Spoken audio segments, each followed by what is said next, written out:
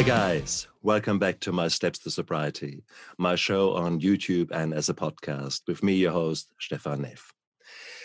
Today is truly a fantastic day. Now, I say that with every single interview, but this is fantastic on steroids, fantastic to the power of something, because I have got Ben Warren on the show. Ben and I, our paths crossed maybe 10 years ago when I was still doing pain medicine, and I came across a patient who I wanted to recommend my usual, well, try some vitamin B vitamins and try some vitamin C and try this and try that, because I knew these things would be good for my pain patients. And she said, yeah, that's a good list you've got there. But look, I take this one thing. It's called Be Pure. I certainly never heard about it. Can I have a look? And so I looked at it and I thought, hang on, there was absolutely everything that I ever wanted for a pain patient was in one preparation. And I thought, what the hell? And she said, yeah, there's this guy in Hastings, and yeah, I really have got good experiences. You should check him out. Well, guess what I did? I checked him out. And that was the start of the journey where I got so honored down the road, because I did not only check him out as a colleague, so to speak, but also down the line, I explored the influence of good nutrition and of the right supplements in my own life, and we will talk about that during this show. And it is mind-blowing, utterly mind-blowing. So with this not so brief introduction, Ben, I'm so grateful that you are on my show, because I want to ask you so many questions and share so much of my enthusiasm with regards to you as a person and you as the moving power that wants to bring nutrition to New Zealand. Thanks, Stefan. Thank you. Thanks. That's very kind words. And yeah, it's an absolute honor to be on your show. I like I said to you before the show. For those of you who don't know Stefan, he's got just the biggest heart you'll ever meet, and so to be on your show is just an absolute honor. So yeah, I'm looking forward to bringing some value to your audience, to helping them on this journey we call life. So yeah. Oh, Ben, and it's amazing. So for those of you who are outside of New Zealand, you poor guys.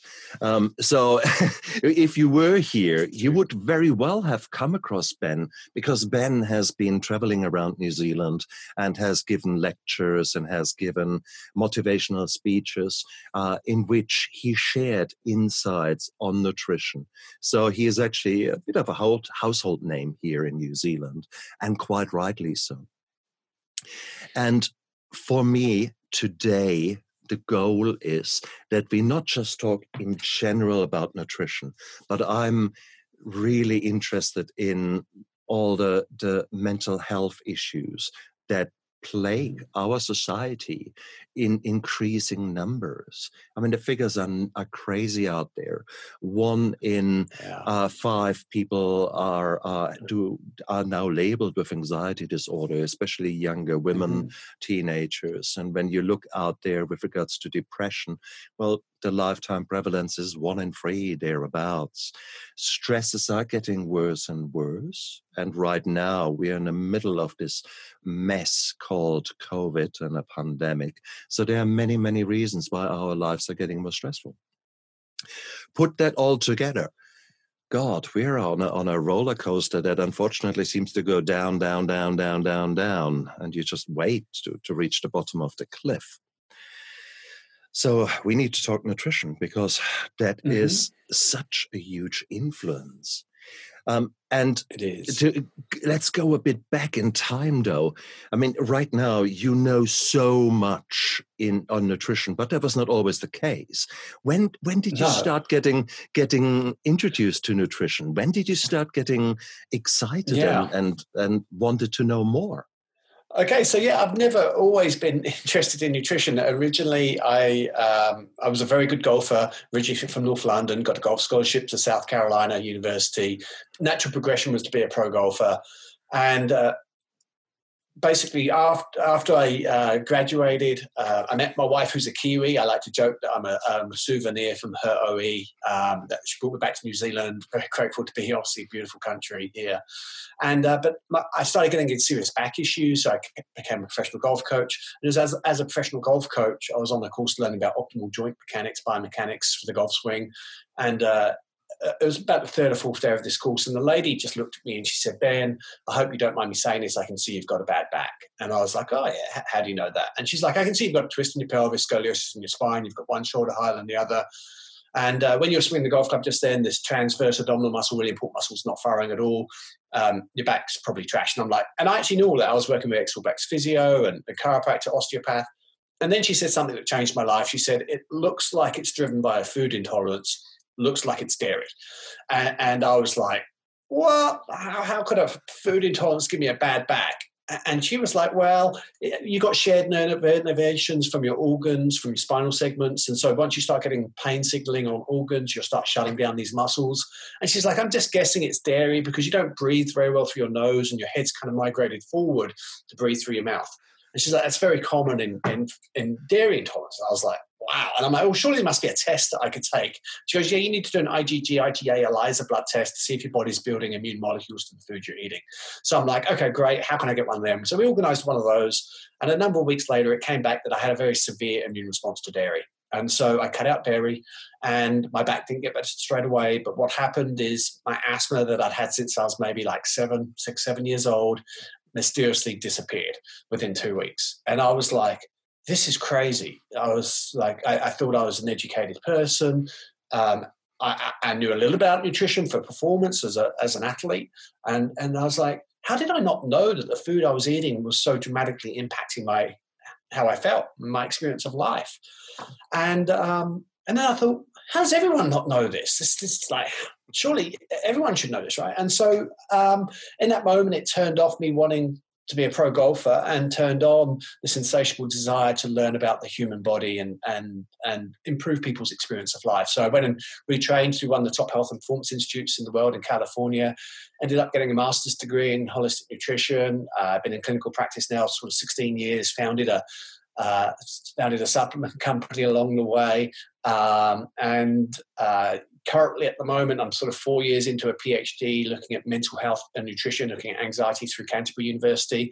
And the story kind of continues. So for me, I've just been really into how food can impact how we feel. It might sound strange for you guys out there. Having said that, about 5 years ago, as I indicated, I put my money where my mouth is because I was constantly tired and didn't really feel right. And I thought, stuff it. So I got in touch with Ben and he allocated me a case manager who was the right woman because she didn't tolerate bullshit. So she was just right to get me sorted. And we did all kind of testing, as you indicated there, and blimey, turns out I was allergic to a good German breakfast, from the dairy to the gluten to all these kind of things. And I thought, I don't want to repeat what I thought, but it was, yeah. But I was actually at a point where I thought, come on, heading towards the 50s and feeling the way I was? Nah, there must be more.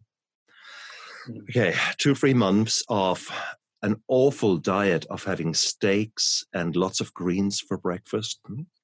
I got used to that, actually. So that was quite nice. Lots of greens, but also just some yummy other things. Blimey, you were saying about your asthma. For me, my hay fever. Bye-bye hay fever. Number one, I had sort of a bit of a dodgy shoulder. I had a nasty achillotendinitis.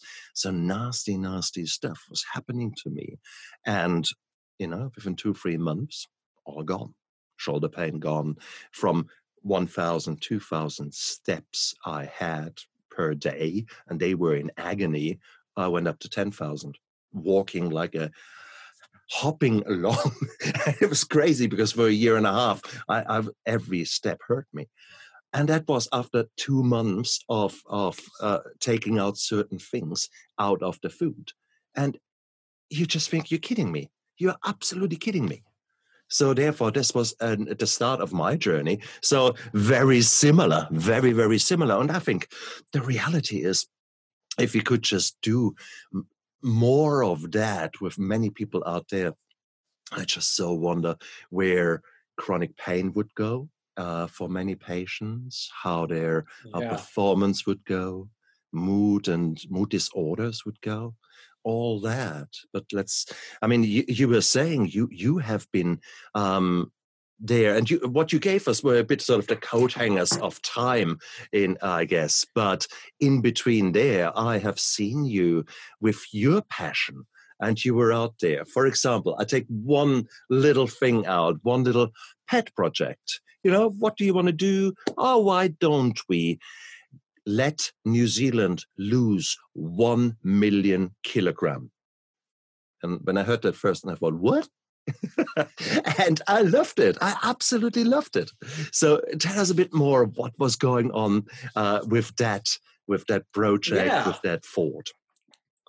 Yeah, so for me at the time, I was really trying to, a lot of people needed to lose weight, wanted to lose weight. And for me, I've always wanted to have people lose weight by being healthier. And so sort of having really trying to influence 100 people to be, a million people to be healthier was, my driver. And that drove me for a long time. And it's ended up, I've spoken to over 70,000 people in person throughout New Zealand. And we've actually just, as a company, we've just set our sort of big, hairy, audacious 10-year goal, which is to have a billion wellness days. So as a company, over the next 10 years, we want to create a billion wellness days. And so we've got a whole bunch of different parameters to measure what is a wellness day. And so hopefully, we can continue to help people, I suppose. No doubt you will. And when you say wellness day, how would you define that? Yeah, so wellness days, we've got a number of ways to help people, whether somebody's doing, say, a detox program, which is 14 days. So if they do a detox program, that's 14 wellness days. If they do for every day that they're on a clinical program, right, then that's a wellness day. For every day that they're taking some supporting nutritional supplements, then that's a wellness day. So yeah, we've actually then got a way of kind of measuring, because we never was able to measure a million people or a million kilos. It was kind of like just an intangible goal that I had that motivated me. Whereas now, with technology, we've got the capacity to measure this, so it's kind of like a fun game to play. Mm-hmm. Having said that, it is hard to measure outcomes when it comes to well-being. It is easy to measure deaths. It's easy to measure, I don't know, bone scans or stuff like that. Other outcome data that is much easier to put your fingers on. But when you say, well, how happy is a person? How functional is a person? How much energy has this person got to get on with their life and therefore live a more fulfilled life? I find that so hard and tricky one, isn't it? It really is. And the interesting thing for me as a clinician is that life is relative. So we very much get used to whatever level we're playing at. So, after a couple of months of feeling great, you get used to feeling great, and that becomes the new normal. And you almost forget that you used to feel like crap. And this is why it's useful sometimes to eat the wrong foods, because it reminds you how bad you can feel. And that actually is then very motivating to continue eating the right food. So, but it is difficult because it's, the experience of life is relative. And so it's relative to how we felt before. And so, but it's often, we've got a short memory for things. Oh, so true. Let's figure out, why do we feel better? For example, we touched upon one problem, and that is that our body doesn't really like the stuff that we're eating.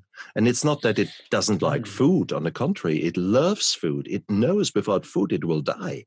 But obviously, at some stage, somewhere, our body has learned that for this particular body here, gluten, sorry, no go.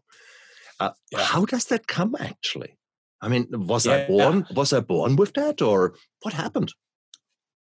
There could be some genetic, absolutely there can be genetic, so aspects, so immunity can be passed on genetically, so whatever, particularly from the mother immune system, it's passed on through short-chain peptides in mother's milk as well. But for a lot of our immune system's always learning, and so at the end of the day, our immune system's just, particularly whenever we eat any food, our immune system's looking at the foods we're eating, kind of going, is that, particularly the proteins, is that protein food, or is that protein a virus or a bacteria? And viruses and bacteria are just proteins too. And so if our body over time starts seeing this protein continuously, it starts sort of looking at it kind of a little sideways, kind of going, well, and it can even tag it then, that's the technical term, tag it as an invader, and we start then getting an immune response to that food. And it's very common with gluten that our immune systems are tagging it as an invader, and there's a lot of reasons for that. We don't know exactly the reason. Maybe we're eating so much gluten in the modern world. It may be the hybridization of grains, that they now have a lot of gluten and also have a lot of lectins in them. It could be the sprays that are used in the production of wheat. And so there's a number of factors potentially that could be why our immune system no longer likes it. But it's, research shows that it is actually inflammatory for everybody, not just celiacs. So we know that celiacs have a very strong immune response to gluten, an IgE allergic response. But yes, but research shows that actually all of us do to some degree. And so for me, if anyone's got any aches and pains, then, eliminating gluten may be a good first step. And obviously when you start then looking at mood disorders like depression, depression these days is very much almost classed as an inflammatory disease, in the same way that arthritis is classed as an inflammatory disease. So we know that this relationship between inflammation and how we feel is very, very strong. So true, and we'll come to that in a second. But let's go back to the allergies, so to speak. I think it is important to realize when you normally talk about allergies. So you guys out there, when you say, "Well, I'm allergic to penicillin," well, that normally means that you're nearly dying, or you have a severe rash, or your mouth swells up, or something nasty like that. Yeah, exactly. When we're talking about food allergies, often enough, they are not in your face like that. They might actually be what we call subclinical. You actually can't really put your finger on it unless you do some clever blood tests to actually see what the antibody levels are. So that's number one. Or practically spoken, just take things out of your nutrition, do exclusion diets where for a month you don't have gluten in there, and then see what actually happens to you. And that's exactly what I essentially did. So I did a blood test first because I'm a skeptic and I didn't believe that there could be anything wrong with me, for crying out loud. And then I had it black and white, and you just think, oh God, no. Yeah. And then I thought, oh, come on, it's not so. The way it comes, you get sort of columns, and sort of on the one side is nothing, and then the more of the column is sort of colored in, the worse it is. And so when I looked at eggs and dairy, I was sort of at 6 or so, and I thought, see, I'm not 10, therefore I can still eat it. All that rubbish. So because my brain loves a German breakfast. Come on, guys. Come on, I'm German at heart. It is tough. It is tough. And then, but luckily I followed the guidance that I was given, and suddenly there I was. So much improved. So we figured out, okay, so you can be allergic to certain components of the food. What actually then happens, so whilst we not immediately die, what happens is a degree of inflammation. And this inflammation is triggered by this kind of foreign thing, the gluten or the dairy, etc. But then inflammation doesn't just stop there. It's basically like an acidic kind of soup that rushes through our blood vessels and affects every single organ and every single muscle, tendon, joint, blood vessels themselves, the organs, of course, and they can do various things there. And that's where you suddenly end up feeling crap, because you've got that constant level of inflammation there. So that's certainly one aspect of of our journey when it comes to nutrition. So that we might actually literally have grown to not like something. But there are many other things, many other ways out there. It's not just that. What else can sort of go wrong? Why else can we feel crap with our current nutrition? What are other reasons? Yeah. There's a lot. So certainly, eating these inflammatory foods, and I'll just, and part of the reason there's different immune responses, like you were talking about. So an IgE immune response is a true allergy. So I guess, for your listeners, what some of these others we're talking about are maybe perhaps sensitivities or intolerances. So there are different IgG or IgA immune responses. They're kind of like lower level with immune responses, but it still triggers this inflammatory response that you're talking about, Stefan. Absolutely. So other things, I think one of the key things you talk about this inflammation and how it perpetuates or continues. And so this is where omega-3 fatty acids are so incredible. And so omega-3 fatty acids, they help resolve or mediate or turn off the immune response. So because, we want to fight off an invader, but then it's very important that our immune response then gets resolved or turned off, because we don't want it ongoing, because that's when we start running into, more chronic issues. And so omega-3 fatty acids really help turn off this inflammatory response. And so much so that, they've actually been classed as a treatment for depression because their role as an anti-inflammatory, but you have to take quite a lot, 1 to 3 grams of active ingredient EPA DHA. But they very much help resolve inflammation, turn it off. And so making sure we're eating enough kind of oily fish, taking a high quality fish oil supplement, your salmon, your sardines, leafy greens are another good source. Nuts can be a good source as well, seeds. And then you're minimizing omega-6 fatty acids. Omega-6 fatty acids are pro-inflammatory, so they drive this inflammatory cycle. And again, in the modern world, we're eating a lot of foods that have a lot of omega-6 fatty acids. They come from sort of grains predominantly, and not enough omega-3s. So we're getting an imbalance in these very, very important essential fatty acids. And this imbalance also continues to drive this inflammatory picture. So it's certainly another thing for people to be aware of. Absolutely. The omega-6, do they actually have any positive role at all in the system? Yeah, they do. Yeah, they are pro-inflammatory, which is very important. If you're fighting a bacterial infection, you want inflammation, right, to keep you alive, to beat it. And so, but what then happens is, so it's just really that balancing act. And our bodies can convert omega-3s to omega-6 if we need it. So as long as you've got plenty of omega-3s, if you then are fighting an infection, your body can convert those omega-3s to omega-6. And that is, to help protect us. But unfortunately, we don't want to then stay in that state, like you pointed to. Like most of us, we're getting stuck in that state of pro-inflammation, and most of us don't. We don't want to be in that state for long.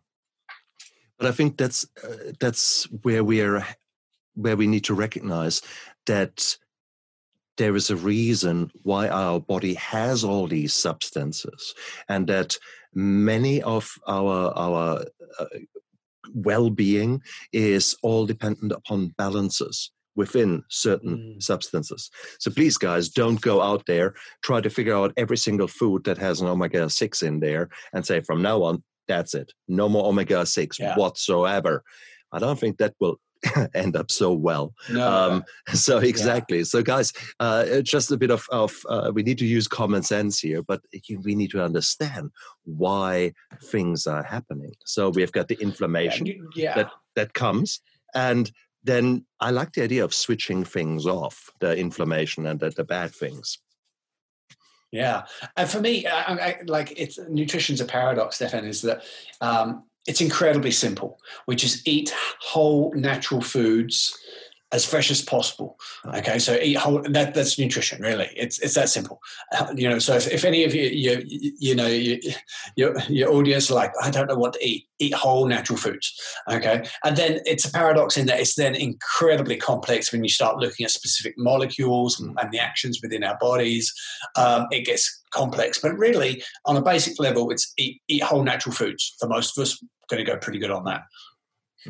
The problem, of course, is there is a film that typically highlights our endeavors to eat healthy, and that's the Bridget Jones' Diary. That was a film from the 80s, 90s. Yeah, I'm familiar with it. That's right. So you basically wake up in the morning and it's absolutely, I will eat very healthy. So you have a salad, and then lunchtime you say, oh, let's have some salad, maybe with some salmon. And then in the evening, you have got the 5 kilogram pot of ice cream and the pizza and the wine, etc. So I think whilst most of us know actually what we should eat, I think it's the reality that bites us, isn't it? So absolutely. So why do I get the craving for ice cream in the evening when at lunchtime I was hell-bent to have that salad and that chicken breast? So why do people end up with why does our body want that virtually religious, like something I have to have?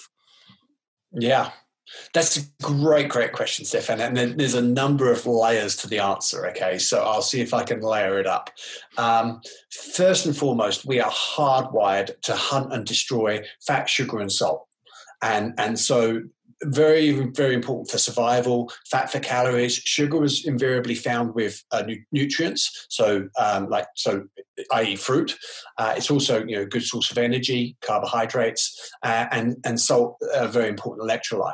And so we're hardwired to hunt and destroy these things, evolutionary speaking. We know that when we eat these foods, it triggers the release of dopamine, which is very much a reward, feel-good neurotransmitter within our brain. Okay, so just on its own, you start looking at those things alone, hardwired to go after them, and it releases dopamine. That in itself is a good reason to eat a tub of ice cream. Not saying that we should, but there's some strong physiological drivers that are driving us there. And so at the end of the day, cravings are, or hunger is our bodies asking for nutrition. And so that's essentially what our body is asking. The trouble is we go looking for these nutrients in modern day food. So for example, like with a bag of potato chips, our bodies, if we're craving salt, our body's really wanting protein. But so we go eat a bag of potato chips and we go looking for the protein in the bottom of the bag, and we don't find it. And so if you can start understanding some of these mechanisms, understanding some of these things around what your body's actually looking for, you can actually give it what it needs. Often I think people don't eat enough calories during the day, and our body's got a set level every day. It's kind of like got a set level based on your weight of how many calories your body thinks it needs to maintain its weight. Even if you're overweight, it'll still want to maintain that overweight state. And so, if you haven't eaten enough calories during the day, it's going to be making you have cravings at night so that you hit that calorie number. And so one of the ways to get around that is to make sure you eat enough calories during the day, but again, those beneficial calories, those nutritious calories, so that we're giving the nutrients our bodies needs. And then there's the emotional aspects of eating. We are heavily attached to emotionally to eating. I'll ask you, what happens if you don't eat for a while? Let's say like 6 months. You would be really in trouble. You would lose. You'd be in trouble, right? Yeah. You would lose. You would lose. Well, let's be a bit clear. The question is a bit tricky because certain things we do need, and without them, we really are knee deep in trouble, like the vitamins. But if you let's say if you had nothing for 6 months, you may be going to die, right? Yeah, no doubt about that. And so I don't know about you, but I'm very emotionally attached to living. And so, right. Yeah, there is that. I give you that. So on a very fundamental level, we're all emotionally attached to food. On a very fundamental level. And so then there's degrees of emotional attachments to food. And so, there's foods, we know that they release dopamine, they make us feel good, they reward us. And so, we go to those foods, and obviously it can then become another form of addiction. Absolutely. And so this kind of, you then start going into this realm of, where the physical meets the emotional, which we know it's not two realms, it's interwoven world of us as a human being. And if you guys listen in sort of to this talk as one of the first talks that in my series here in my show, we talk quite a lot about the dopamine because it's this good feel good hormone. Mm-hmm. And we as addicts, as alcoholics, we have got a super response. We are super responders with dopamine. So give me a drink and my dopamine levels in my brain go far higher. You're going to be feeling good. Oh, hell yeah. And it's the same, unfortunately, with also some of us when it comes to certain foods. And Absolutely. We can literally become addicted to these foods and we get the same dopamine response, the same feel good. And then you think, okay, it's a dreary day and you've had stress and work was not nice. And now you have to go home to the kids and, it's going to be mayhem. Give me the Tim Tam. Give me the bag of chips. Give me whatever it is. Yeah. And full of sugar and full of salt. So what happens? The sugar comes like a Polaris missile out of the sea. Your blood sugar goes up there and you suddenly think, whoa, where is this high coming from? And your brain loves it. And then the salt does its own thing and you feel good. So no surprise, there you are. You've got the dopamine response, you've got the blood sugar, you've got the energy. What could possibly be wrong with that? Yeah, for 20 minutes.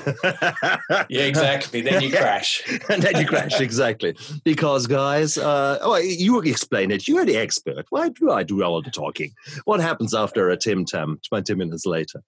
Yeah, exactly. So your blood sugar level is going to peak. You're going to get an insulin response. Insulin's a hormone that really protects your blood sugar level. So what will happen is that energy, if you're not exercising, will get driven into your fat cells. So that's your primary mechanism to store fat from food, and at that point your blood sugar levels are crashing and you're going to want another Tim Tam, and that's the roller coaster. And so for me, it's looking at how do you get that dopamine response in an appropriate way? How do you get the dopamine response in a way that works for you and works for you in your life and moves you towards your goals and the things that you want in your life? And so, don't get me wrong. I'm not against. I eat the wrong food sometimes, for sure, and sometimes sometimes, like you say, emotionally you want to feel like shit. So I'll eat foods to make myself feel like shit because I want to feel like that emotionally, I think that's part of being human. But it's the more you can understand these things and understand some of the needs behind that are perhaps driving these things, then the easier it is to not have to rely on those things, not rely on the foods, perhaps. So that's my 2 cents worth. So very true. And let me give you my sense from an alcoholic's point of view. I know that I can set myself up to feel a craving for alcohol. The only 4 things I need to do. I need to be hungry, not look after my nutrition, thirsty, hungry, angry, lonely, tired. If I create these 4 things in my life, I'm gagging for a drink. It's virtually, where could I go in order to get that drink? And my mind is already planning to buy the alcohol, hide the alcohol, drink the alcohol, hide that I'm drinking the alcohol, get drunk, then hide that I'm drunk. We have talked about it in other sessions.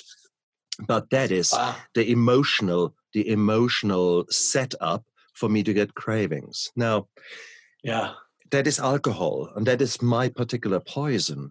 But we already alluded to the fact that actually, when it comes to food, certain foods and certain people can actually be very addicted to food. Mm-hmm. So food can become as addictive as my alcohol, as cocaine, as sex, as gambling, etc. So Absolutely. it is just another form of addiction. Yet, because the underlying problems that we have, the emotional trauma, all the other things that are underlying there, are not looked after. So there we are. So that the food can give us a fix, but yeah.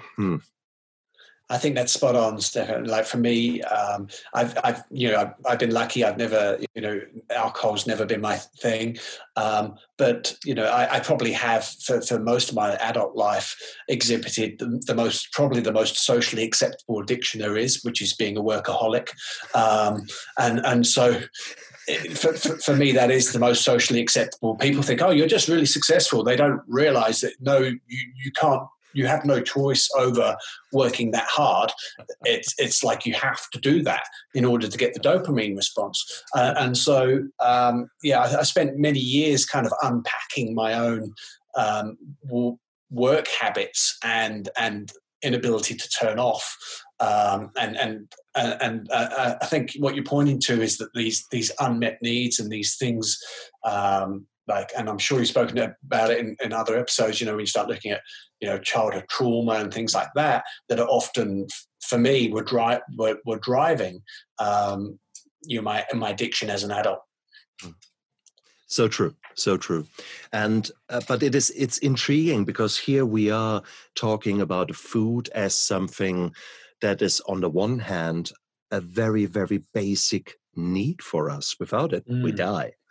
Yet it has so many connotations, so many ways that it feeds into our life, and it is a very intricate kind of mess, so to speak, between what drives us to eat and then what the food does to our drivers and to our emotions. Yeah. So that's really quite important to realize.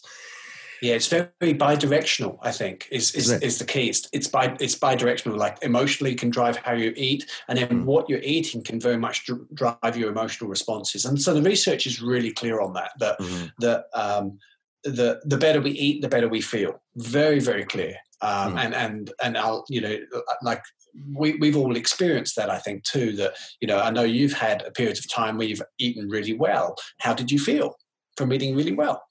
Very good. Very good. Yeah. Slim, and then we not bloated, not nothing. I felt good. Yeah. And then we've all had days where we haven't eaten very well, right? We've all had days where we've eaten like crap. How do you feel at the end of that day? No comment. Yeah. And so, that's exactly what the research shows is that, it is bidirectional, to agree with a lot of these things, and it's the same deal with sleep, or with lifestyle habits, sleep and mental health, bidirectional, and so actually mental health and alcohol. So when we look at anxiety and depression and alcohol, bidirectional. So the more alcohol we drink, the more depressed and anxious we feel. The more depressed and anxious we feel, the more alcohol we drink. And so they both drive into each other. And so for me, nutrition is one of the tools we can have in our tool bag that's actually, we've got to do it anyway. We've got to eat anyway. So it's one of the tools that if we could utilize that tool, most of the time, I'm just 80% of the time try not to eat the tub of ice cream. 80% of the time doing the salads and things like that is it's a tool that's going to dramatically impact how we then think and feel, and so it's just one of the tools in the belt, I think. Are there, whilst you say there are studies that have linked things together, people out there might have not most people don't read nutritional studies, kind of a thing, but you guys might recall that Jamie Oliver many years ago tried to change the school dinners in the UK.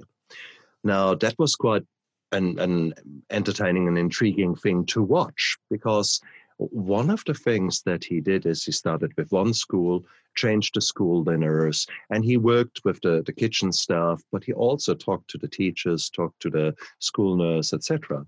And what happened is, with just changing the nutrition at school, suddenly the sick days or visits to the sick bay got dramatically improved. The asthma got dramatically improved. People needed far less Ventolin inhalers. The people being sent off for naughty things got reduced. Just the whole behavior was completely changing the moment you introduced even a partially better nutrition. And that was just mind blowing that such a little thing could do such a difference. Yeah. So absolutely. And it's a shame. I mean, he tried hard, and then the whole thing got too political, the way I understood it, and it got blown out of the water, and that was a bit of a shame. And he tried then in the United States, and that didn't go down well either, and God knows. It's difficult. Behavior change, right? We're talking about behavior change here. You're a super smart guy. It was hard to change your behaviors regarding drinking, right? Oh, hell yes. So, behavior change is hard. Like with nutrition doesn't have to be complex. It can be very, very simple. And yet, most of what we do as nutritional consultants is helping shape behavioral change for people to actually eat those foods. Because if most people could just, most people already know enough about nutrition that if they could just do what they know, they're probably going to be pretty good. But the behavioural change aspect is difficult. And I think that's what Jamie ran into was obviously some politics, but then that behavioural change aspect's tricky. It is so true when it comes to our nutrition, the difference between what we want to do or what we think we want to do and what we're really doing. And it's the habits. And it's so hard because we are not the only ones that are making our mind up. And guys, if that sounds a bit strange, don't just give me a second. Because there is so much social engineering going on as far as our food intake is concerned. When it comes to the drinking, we have got a huge $1 trillion industry that assures that however we try to fight alcohol, they come with new ways to make it sexy or good or acceptable, whatsoever. Well, guess what happens in the food industry? And could you just imagine for a teensy-weensy bit that there is a lot of money to be made when you take really, really cheap crap ingredients, package them, paint them with some nice colors, make kids go really, ooh, I want that little toy in there. And then actually, I don't know, it costs you maybe 10 cents to make and you sell it for $5. Could you imagine that is quite nice for people to make money? Well, welcome to 80% of the supermarket nowadays. And is my figure right? 80%, or should it be 90%? Yeah, I think so. I mean, it's, let's face it, if we're talking about a whole food diet, we're talking about eating on the outside of the supermarket pretty much. Don't get me wrong, and it's brown basmati rice and sardines and olives in the middle. But most of those middle aisles aren't really food. And so, yeah, there's a lot of foods out there that aren't really food. We want to really just be eating natural whole foods, sticking to the outside as much as possible. Again, within reason. And, again, I don't want to, wherever you're at, it's fine too. I used to drink 6 liters of Coke as a golfer, so don't worry, I've got my history too. And so wherever you're at, and just trying to do those small incremental steps. And I think you pointed to habits, and I think that's really important, Stefan, for people is to get some healthy habits established around the food, what they're eating for lunch, what they're eating for breakfast, and very quickly, again, life's relative, we get used to eating that way, and we actually start enjoying those foods as well. And children can too. And so, yeah, I invite people to have a play and see how they feel. And it's amazing because your tastes actually change. Nowadays, our choices as a family are very different than they had been in the past. So Mhm. nowadays, let's say I would like to have or I would have a Tim Tam. I would have difficulties eating it because it's far too sweet for Mm. me. It's far too in my Yeah, face for it. So it is quite amazing how your taste buds change and suddenly get they used do. to something very, very different. And yeah, it's intriguing. And it doesn't take Yeah, long. So and I think again it's balance. I don't think that one Tim Tam per month will absolutely destroy your diet. That's not what we're saying. exactly. We are saying, hey, why don't you try something else? Maybe try some porridge or try some. There are some healthy Yeah, things that actually probably fill you up far better, and to who have maybe a fraction, an absolute tiny fraction of the calories, and maybe have some more yeah, vitamins. So it's quite exactly. intriguing. Go out there and learn more about it. And we'll come back to you, Ben, at the end of this discussion, because I want you to introduce the people to some of the programs that are out there that you are supporting, that you are offering, because Sure. they are absolutely important. But before we go to that, there are other things I want to explore. I would like to explore the mood and nutrition a little bit more. And I would Hmm. like to make a point that when we are thinking about nutrition and the human body, then most of us are thinking of a normal human body and nutrition. Okay, Hmm. yeah, I'll take that. But most of us don't live normal lives. For example, with me, over many years, I've been drinking 2 bottles of wine. Rest assured, wine and alcohol is a great solvent. It dissolves marriages, bank accounts, it dissolves absolutely everything, but it also dissolves the gut lining. Okay, so it Hmm. does actually quite serious damage to Yeah, my gut. So if you now accept that, then I'm actually talking about being actually sick deep on the inside where I can't see that. And a leaky yeah, gut, as it is also called, that means yeah. that now suddenly you don't have a nice separating line between the food and all kind of things where they're supposed to be and the bloodstream on this side, but you have actually holes where now everything that wants to can go through, and suddenly your body is saying, what the hell, where's all that trash coming from? And some of it is actually good stuff. It just needed to be a bit packaged inside of this lining and to go through. And some of it is not good stuff, and it still goes through, and the body has to deal with it. So we are unfortunately not perfect human beings. We have not had balanced diets for a long time. Let's be clear about it, for Mm. Christ's sake. Yeah, If I was to spend $1,000 and do all kind of blood tests on you, you would be pale in your face when I show you the results, because there will be so many things that you are deficient. Uh, I absolutely. I think certainly as an alcoholic, I have to say that you guys, if you are drinking or have been drinking like me, you are malnutritioned. You are essentially you are seriously in trouble just from a nutritional point of view, just because you have had so many not only bad and empty calories from the alcohol, but also the flow and effect on the gut and the direct counter effects.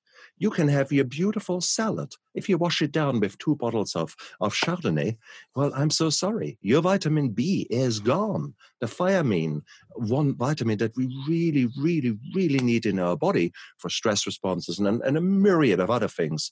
Well, guess what the alcohol does?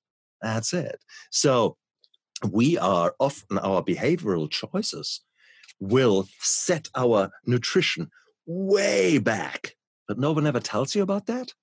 Okay, Mm. so here we are. We need to explore that a little bit more.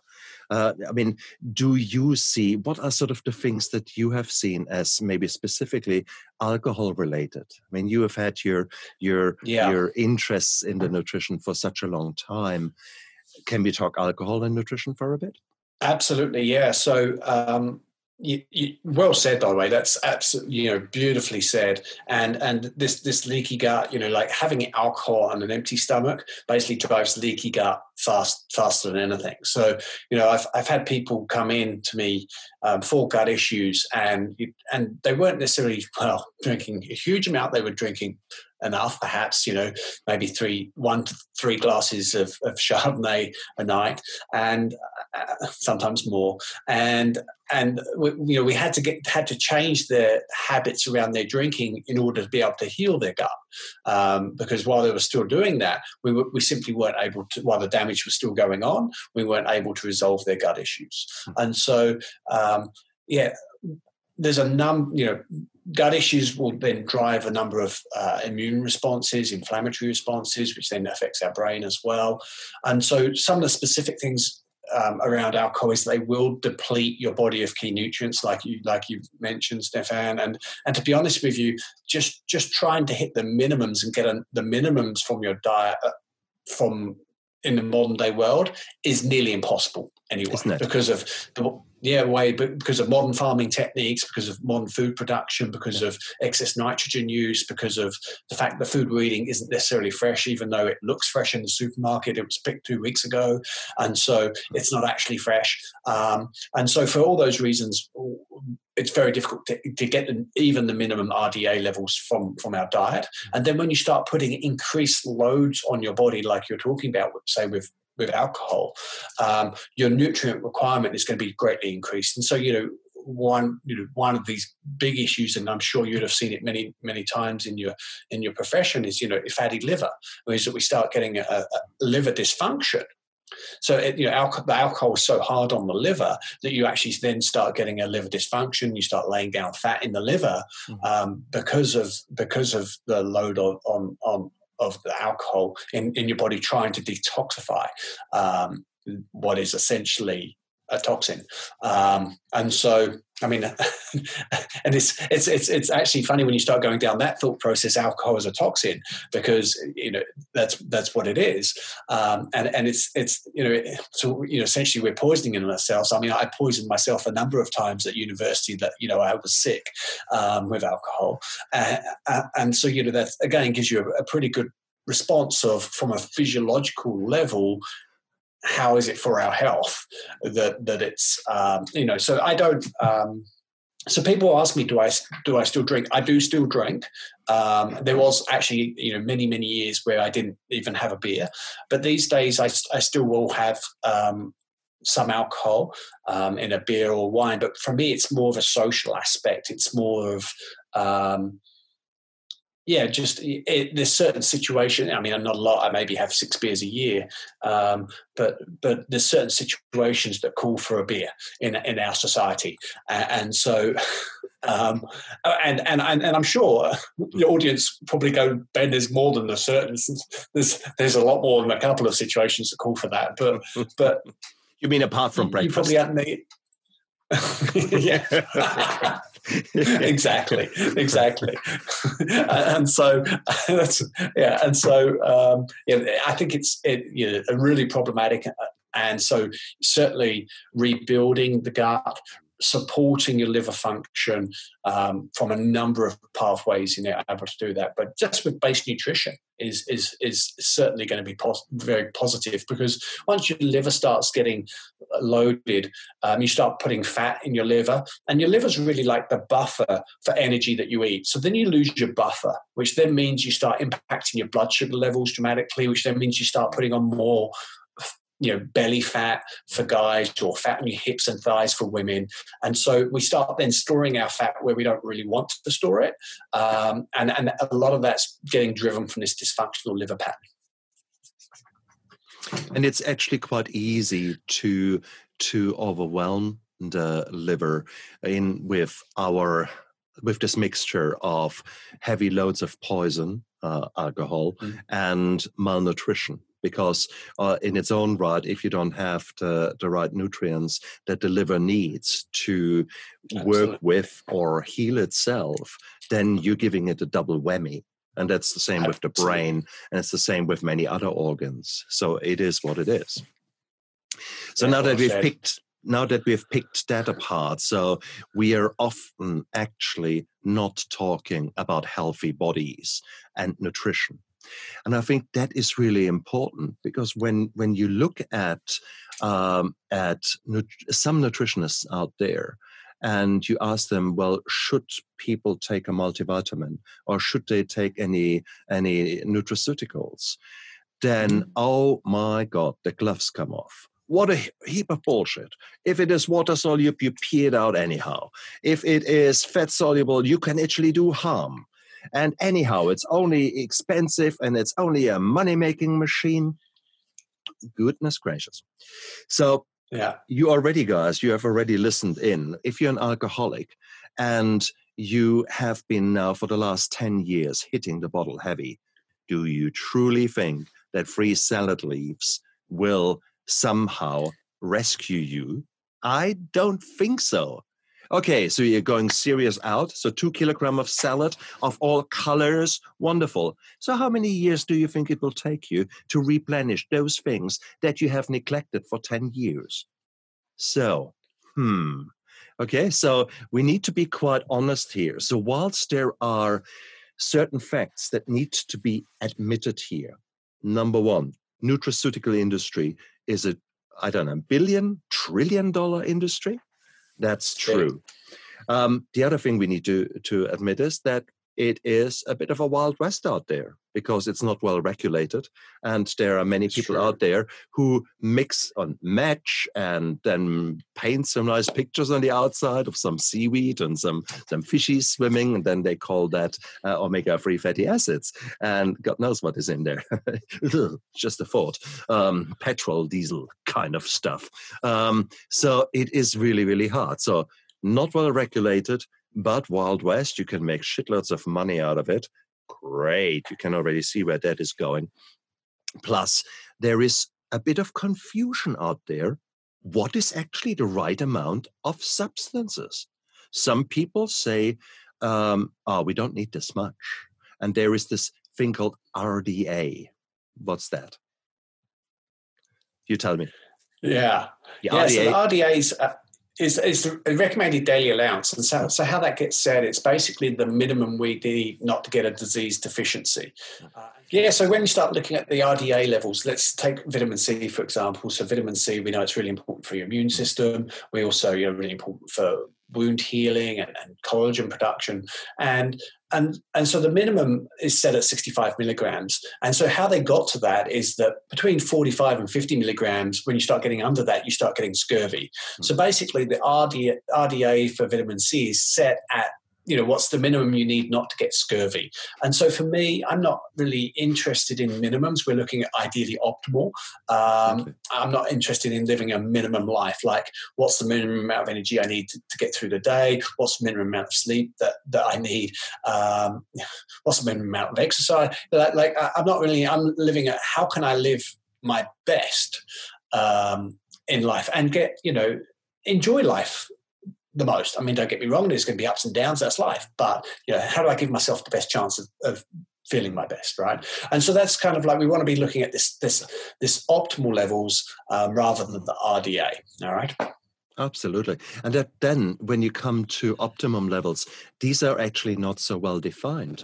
And they will also depend on the human, on the balance of things within you, on hormonal levels, on other factors. It's multifactorial. So therefore, if you listen to people out there and just parrot their opinion, oh, no, it's just a waste of your money and things like that, rest assured, if you have liked more than a glass a week of alcohol, you stop listening to these people, because you are seriously deep in trouble. Okay, and there are many other things that can send you onto the same route to the abyss. And so therefore, I think healthy nutrition no two ways around it. Yes, in the long run, in the short run, in the middle run, needs to be part of it. But I don't think that, for example, where I was after literally 10, 15 years of heavy drinking, my body was depleted. Now, if you don't believe me there, let's take another typical period of depletion. And could you imagine that you suddenly want to grow 4 kilograms of baby in your body? And can you imagine the kind of pressure that puts onto the system called mummy? And can you imagine how many women end up after their pregnancy? You wrote a beautiful article about postnatal depletion. Can we take that a bit apart and share that a bit with the people out there? Yeah, people don't realize that actually. I get told off for saying this. I'm going to say it anyway. I get told off by my marketing team that having a baby is like having a parasite with no regard for its host, which I know that's a little harsh, but basically. This is why, babies will usually come out with 10 fingers and 10 toes, is because they take whatever nutrients they need from the mum. Yeah. And so what then that means is that then the mum's coming out of this with heavily depleted resources. She's then in a high stress situation. She's breastfeeding.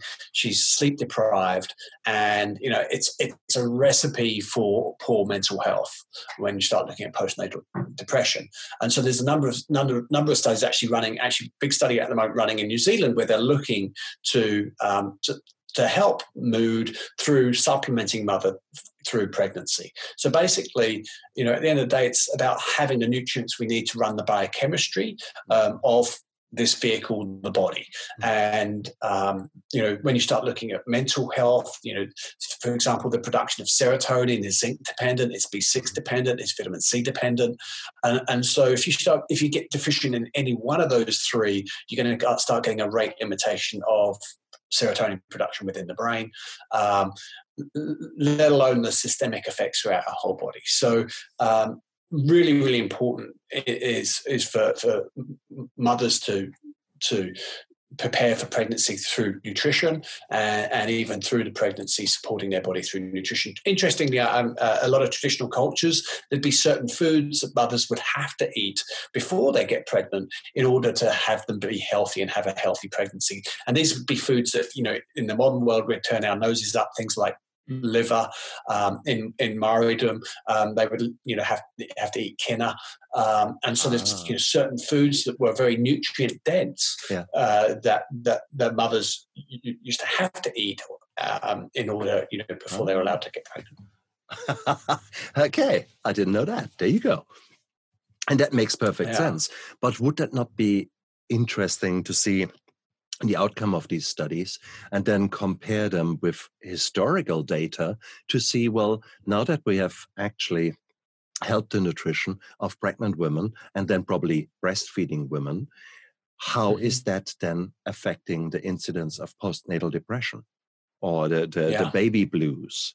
How is it? If you then were to go a bit more into psychometric testing and more advanced testing, if you had the money for the study, would that not be interesting to see how baby brain actually is altered in mummies when you suddenly actually give them what their body actually needs? That sounds weird, isn't it? Once you give the body what the body needs, could you imagine that you feel better than maybe in this kind of constant haze there that is contributed from lack of sleeping, but also probably from severe malnutrition in certain substances? And so I think, Stefan, for me, you've hit the nail on the head there with needs. And so for me, whenever I look at mental health in any way, it's like, what's the unmet need? And obviously the unmet need can be nutritional, biochemical, emotional. There's a lot of potential unmet needs we could have there. But I think and so for me, my tool is obviously nutritional, is making sure that those nutritional needs are met. So true. When I know that you have been researching specifically anxiety in recent Hmm. months. Yeah. Tell me a bit more about that, because you had been recruiting patients. Yeah. Is that study still ongoing? Unfortunately, due to COVID, we had to stop it. So because of the ability to do blood testing and stuff like that, Of course. it's currently actually COVID kind of destroyed the whole trial, and so I'm now currently looking at how I'm going to go about resetting it up, and then also if worried about the risk of a future lockdown, because that would just shut it down again. So at the moment, the trial's on hold.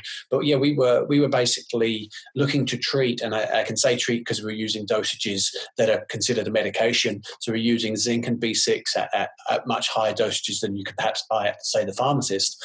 We were looking to treat anxiety with zinc and B6. There's a lot of very, very strong research to support this treatment. And then I was looking at a urine metabolite. So it's a molecule within urine that theoretically binds zinc and B6. And so for people who have more of this molecule, they tend to excrete more zinc and B6 via the urine, which then leaves them depleted, which then leaves them with a greater propensity for mental health disorders, including anxiety. So we were kind of trying to and the results actually were very promising as we were going through, but unfortunately we don't have enough data for statistical analysis at this stage. Yeah. And here again, let's take the example zinc. It is so important that you don't just parrot one opinion or state one little fact. For example, here with what you have just described to me, there are some people within our society who literally need so much more zinc than others just because of the way that they pee the zinc out. So that's really, really important, because if you were just to look at the books and you will look at zinc, well, if you just were to say, well, zinc is such an important thing, why don't I take zinc now for the rest of my life in high doses? Must be good for me. Mm-hmm. Well, Right. turns out it is not, because it has to do with us boys and the prostate. Because down there, unfortunately, there is a link with regards to prostate hyperplasia and prostate cancer. So therefore, high dose zinc for a long time, i.e. the rest of your life from me, is probably not so clever. So you can't just say, oh, no, you can't take zinc. Because there is a link with potentially prostates. You can't say, oh, no, you need to take zinc. So it is, there is no real easy answer. So if you just want to have some take-home message, which you then have in a nice little square and try to put it into your drawer there, no, unfortunately it doesn't work like that. It is so much more complicated, but in a good way complicated. Okay. So I think, whilst I guess I don't want to scare you guys, but I say that this is like a big supercomputer. Okay. So just as much as your brain is one, I often say that for our brain, great supercomputer, no one has ever given you the manual. And so you're tapping a bit around and see what happens with our emotions and with our responses, etc. Wouldn't it be good if you actually have someone who could help you a bit with that computer? Maybe a psychologist, a health coach, people who have done it for a living, kind of thing. Probably they're a bit ahead of you in the curve, and maybe you can speed up your learning if you were to work with such a person. So that's with regards to your behavior, your habits, etc. Now, could you imagine that the same could be true when it comes to nutrition? There is so much going on out there. Yes, of course, you can go out there and just go by the basics, and from now on eat as healthy as you can and as many colors as you can in your food. That is all. That's a good idea. That's a great start. But maybe it might actually be a really good idea to sit down. Start off with your GP, with your family physician, if you're in Americas, and actually say, hey, look, can we actually just have a chat and see where we are at? These are the problems I've got: depression, alcohol, healthcare things. So let your GP actually do the basics to start off with and rule out those things that really need medications, that really need to be addressed. I mean, that would be a really, really good idea. If you haven't got a GP or a family physician, start with that. That's probably a really good baseline. So with that, we rule out the really silly, nasty things. Okay. But then once you have done that, then maybe someone like Ben might actually be a really good wingman to guide you for, a fortnight, a month, 3 months, 6 months, to help you figure out what the hell is going on. Because it might not be so easy and straightforward for you to suddenly go from zero or a little bit of knowledge to, oh, I know exactly how I do my nutrition now. That's probably quite a learning curve. How do you feel about that, Ben? I mean, it is that makes sense. Yeah, it is. Yeah, absolutely. And so for me, I've kind of got like a base recipe for people, and so I'm not a huge fan of people taking high doses of individual nutrients long term, like you've pointed out. But I do think having like a maintenance level to top up a good diet is important. Just broad spectrum, getting all of these little nutrients at medium levels, just to make sure we have enough. And so for me, I recommend people taking a good diet and then a high quality multivitamin. And like you mentioned, there's a lot of multivitamins out there that just are simply a waste of money because they're putting very poor forms in. And so buy the best multivitamin you can buy the best fish oil you can buy. And taking those two things alone, actually research shows very, very beneficial for a whole bunch of mental health, etc. And so that's my base recommendation. Then if people have got more specific problems, then obviously we can help clinically. And we've got a virtual clinic that's based in Auckland, but we can help anybody in New Zealand and Australia actually through that clinic. And so then perhaps get in touch and we can see how we may be able to help them. And I think that's really, really, really important. It is. I can only say from my own experience and those experiences of people who I've sent your way, for me and for many others, it was as if someone switches the light on. So you don't recognize that a pain is gone for a little while. It suddenly hit me one day when I was walking happily along, and I realized there's actually no pain in my Achilles. But you don't recognize that. What I did recognize was this kind of energy, this abundance of energy, when suddenly I felt really good. So it was literally as someone switches the lights on. And that is something that I want you guys to get excited about, because that's what happened to me, and that's what happened to virtually everyone who went the same path. So therefore, please go out there. The other thing that we have not actually mentioned specifically to New Zealand, unfortunately, our soil here is deficient in certain things like the selenium, the zinc, etc. And it may very well be that in other parts of the world, wherever you are, that you have got your own problems that you might not be so aware of.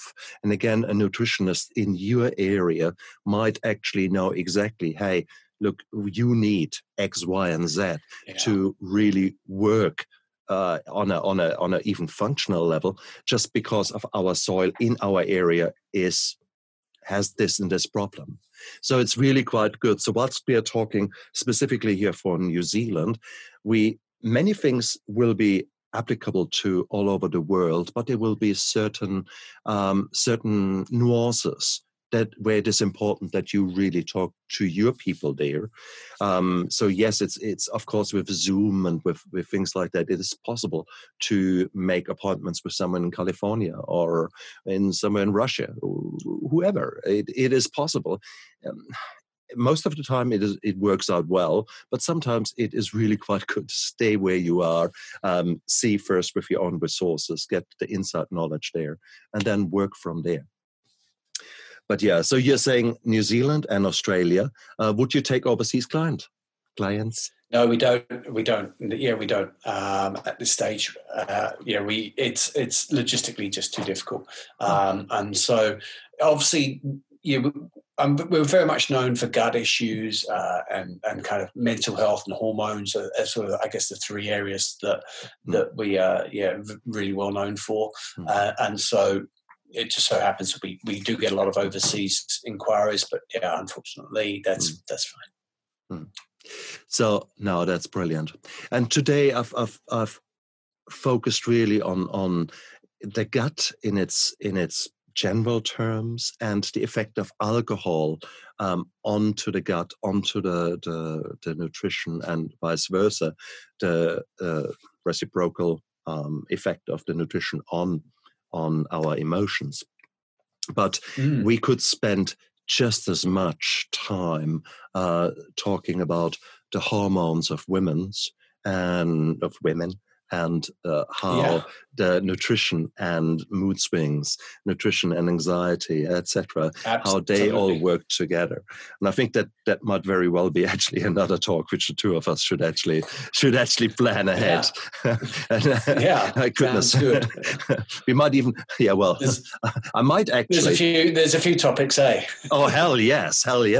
And it just shows how fundamentally important the nutrition is, and how we so fundamentally stuff it up in our modern day society to eat on the run, the fast food, the packaged food, the super processed food. If you add it all together, it's amazing what we shove into our mouth and expect it to somehow fulfill our needs. And it's just the moment you actually just look at it from that angle, you just have to say, boy, are we nuts. Are we?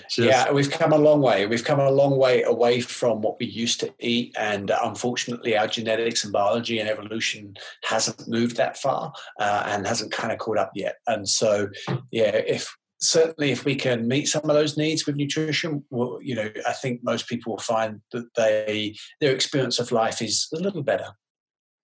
So much so. So, Ben, if people want to get in touch with you, how do they go about it? What is the best way? Yeah, best way is obviously social media channels, Instagram, Facebook is Be Pure Ben Warren. You can go to www.bepure, BEPURE.co.nz. And drop us a line. And we're there's nothing that we like to do more than to help people with their health journey. And so, if you'd like help with your health journey, with primarily, obviously, nutrition's our tool, please get in touch. And guys, I can only speak highest of Ben and his team. Highly professional, highly efficient. And they started me on a journey that I didn't think how far it would get me, how far it would take me. It was just amazing. And the journey doesn't stop, because my journey will change. With advancing age, there will be new challenges coming along. There will be new things will happen. So guys, go out there, start this journey, make the little micro habits, get the basics right, but then talk to someone like Ben and start living. This is your life. You've got one chance. It could be that there is another life after this one. I'm not sure. I don't know. Do you? Well, you might as well take this life and make really the best out of it. You've got every day. You have got how many seconds? 86,000 seconds, something like that. Every second you can make a choice. Some choices might not be so great, but if on balance you sort of throw in more good choices, you have no idea about the compound interest that will happen. These little micro habits suddenly will add up and multiply themselves, and it's going nuts. And you suddenly look back and think, wow, where's this new life coming from? Where's this new energy coming from? It's all waiting for you guys out there. So go, take the bull by its horns, go out there, live, have a passion. It's a beautiful life. Go out there, have fun, and have fun with some damn good nutrition. Ben, thank you so much for coming onto my show. You are such a great force in of nature here as far as nutrition goes, and I want to see more of you. Hopefully, COVID is soon calming down, and then we can see you again on your road shows. which are we'll see how we go. We'll see exactly how we go, my friend. Exactly. But and you're quite right. And again, are you planning to do actually some lectures via Zoom and in such a way that people can tap in? Yeah, at the moment, it's just really supporting our community a lot through social media channels. Yeah, and so probably that's probably the best way. We've got a lot YouTube channel as well. We have a number of kind of seminar lectures available to view online as well. So I think we've probably got enough material at the moment to keep people busy, and then we'll see what's next for the Be Pure story.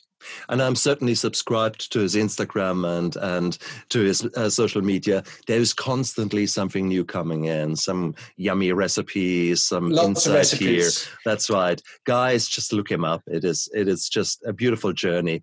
Even if you're not yet there, not yet 100% convinced, you could do far worse of seeing something yummy and think, ooh, I'll try that. That's one micro habit there too. Exactly.